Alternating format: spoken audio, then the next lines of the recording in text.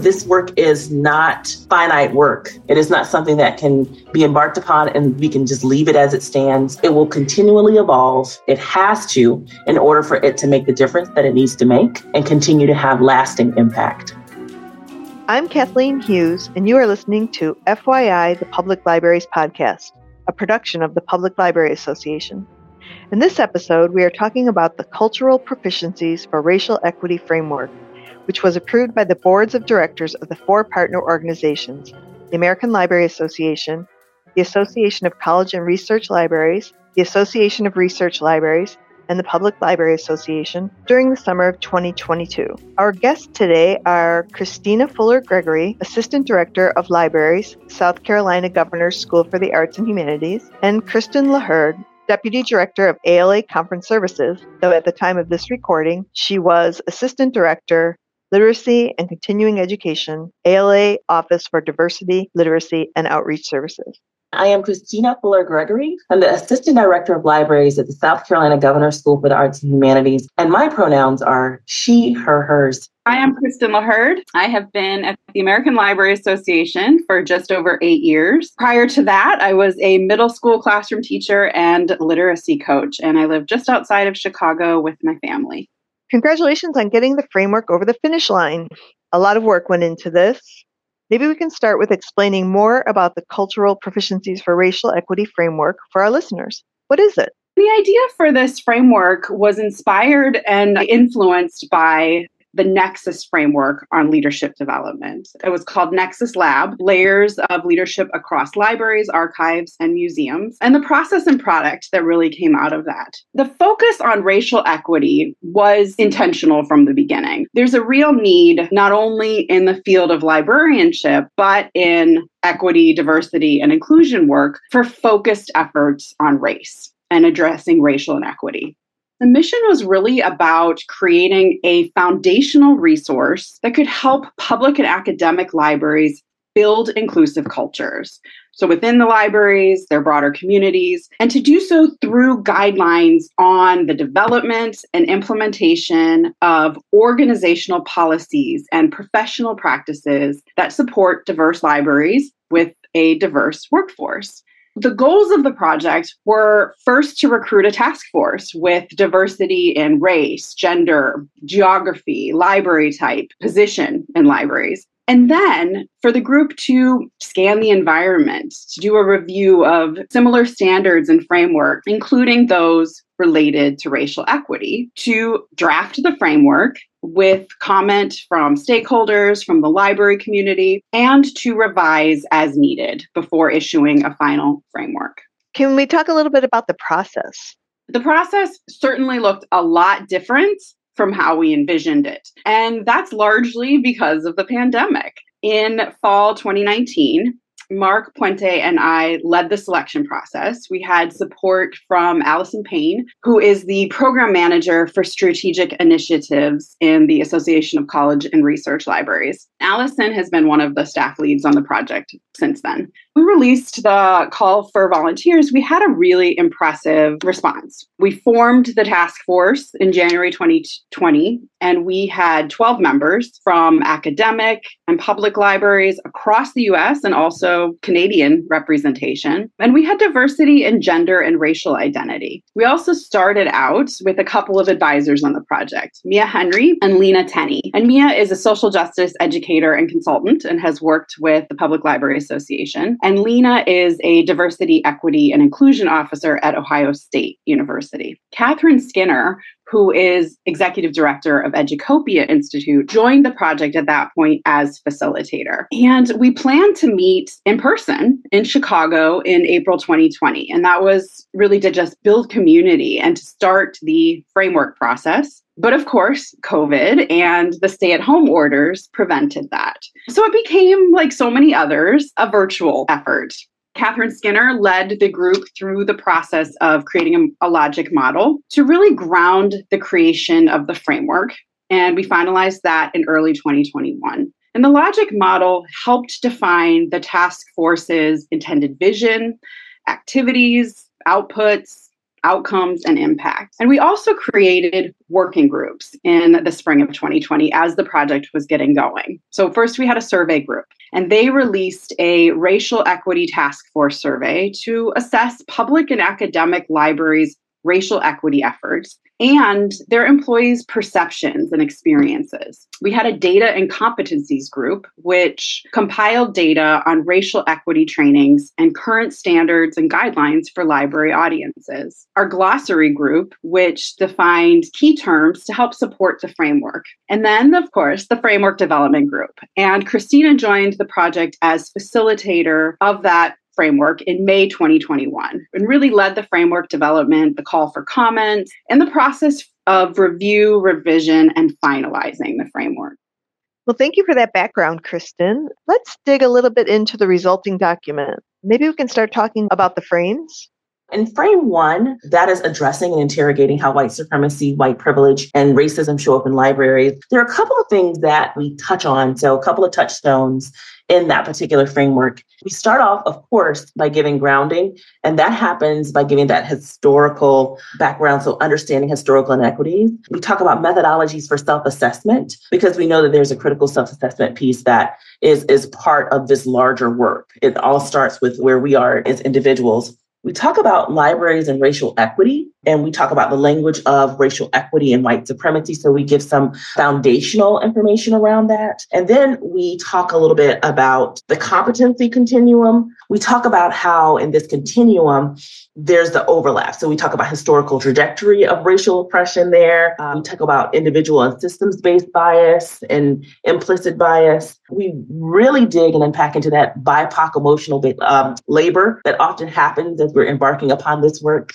And we talk about closing racial equity gaps in this profession. So all of those things happen right straight out of the gate with us. So that is framework 1. The second framework, we kind of are continuing to build on the work with the accountability, assessment, and implementation. In that frame, some really critical pieces.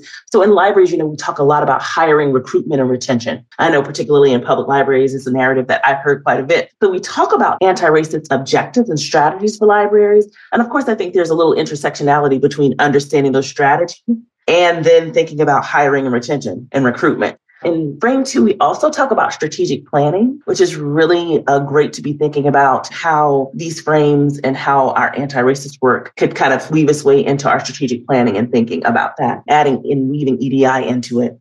We also talk about accountability alongside that assessment piece is that accountability piece, because once I've turned inward and I've examined my own implicit bias, my own biases as they exist, it's really important to think, what next? How can I hold myself accountable? And then, of course, how can I turn outward and hold the people around me in my environment organizationally accountable? Of course, we also talk about power relationships within the field. So we really have 2 first frames that are jam-packed with really relevant information. Frame 3 is building cross-cultural, cross-sector proficiency, influencing and affecting change in professional, civic, and political spheres. And so libraries, archives, museums, and other cultural heritage organizations do not operate in a vacuum or in silos. And so in this section, we talk about how to build those relationships, how to utilize those in our work to build capacity and connectivity, particularly with our neighborhoods and our communities, civic entities, and beyond, because that is a really important piece of this EDI work that we're doing. And then finally, in frame 4, we discuss anti-racist leadership, talk about the interconnectedness of libraries, so big L libraries, and the larger institution of ALA, ARL. We talk about the role of the member in advancing support for this work. So we know that it doesn't necessarily fall all to the member. And there's a larger work that has to be done in the institutions of ALA and ARL. And so we talk about that in this section. So for really verbose sections, I will say that in writing this and working on this framework with Mark Puente, Teresa Moreno, and Marcella Asuster, just working with them on this framework, I think we all had passion pieces of the framework, pieces that really resonated with us. And for me, frame 2 really jumps out because it's so jam-packed with relevant information in this work. And we're thinking about how our libraries are appearing and how we can be reflective of our communities, and hiring, retention, and recruitment is a big piece and part of that. Thank you for that explanation. In frame one, you spoke a little about competency continuum. When we're thinking about the competency continuum, it is really basically looking at an intersection of those principles that we talked about. So all of our four frames, and really thinking about how those competencies or the four frames overlap and tie back to a demonstration of what we call anti-racist knowledge and knowledge building. So all four of the frames, although covering different things on a continuum, there's a lot of intersectionality there. Looking at each piece individually, if they're embarked upon in sync, there's this continuum that is created.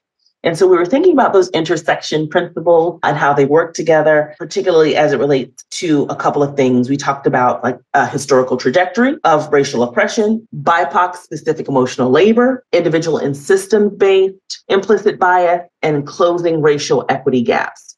So looking at that and then centering those four frames along that continuum. During the framework, you spoke of self-assessment. When we wrote the framework, we really wanted to be intentional about examples. When you're reading the framework, of course, you have the language around the topics that we're covering, but we also make sure to call out references that tie back to it. So one of those was the implicit association test. In frame one, we were talking about libraries and racial equity, and we were talking about methodologies and the competency continuum, but we also gave an example of that test. So we provided it there so that it could be used as a touchstone, because I know when I'm reading a really substantive framework and I'm wanting to think about how it could be applicable with my work, I like examples. And so that was one of the examples that we provided for the reader of the framework. So what's happening now with the framework?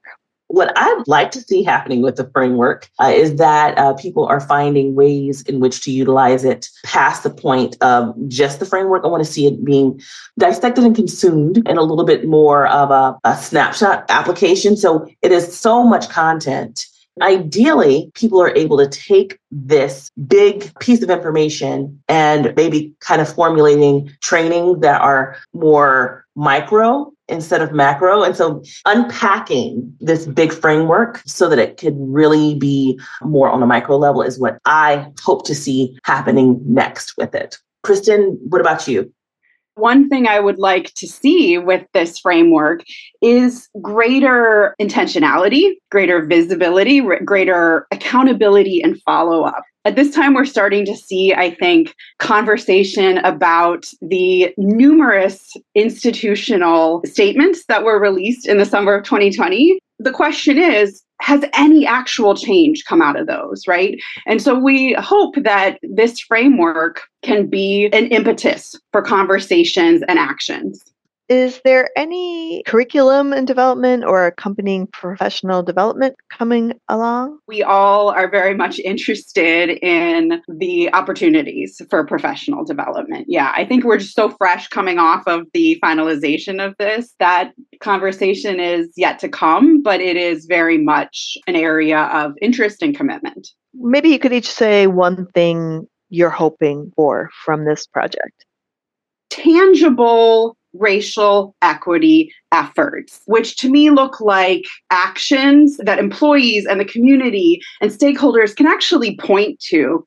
A mission that might speak to racial equity needs to have really concrete actions that we can point to say, these are the steps that this institution is taking to further racial equity.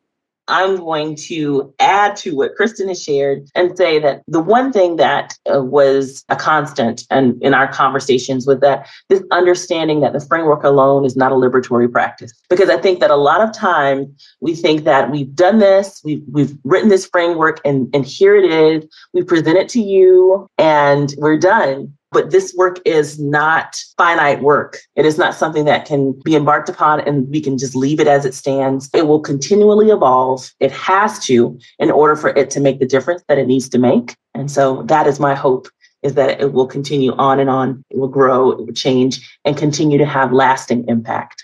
Both of your hopes kind of work together, action and then that it stays top of mind. One of the things I think we're proud of about this is that when you're doing racial equity work and conversations, to build community in person was a no-brainer. and that was taken away. So I'm really proud that this group and our facilitators and our staff support, that we managed to see it through, that it took much longer than we ever intended, but there's a real sense of accomplishment around that. Thank you so much for joining us today, and I look forward to seeing and hearing more about this project and watching as it evolves. That was Christina Fuller-Gregory and Kristen LaHerde discussing the cultural proficiencies for racial equity framework. You can find more information about the framework at www.ala.org/PLA/initiatives/EDI/racial equity framework. Thank you for listening.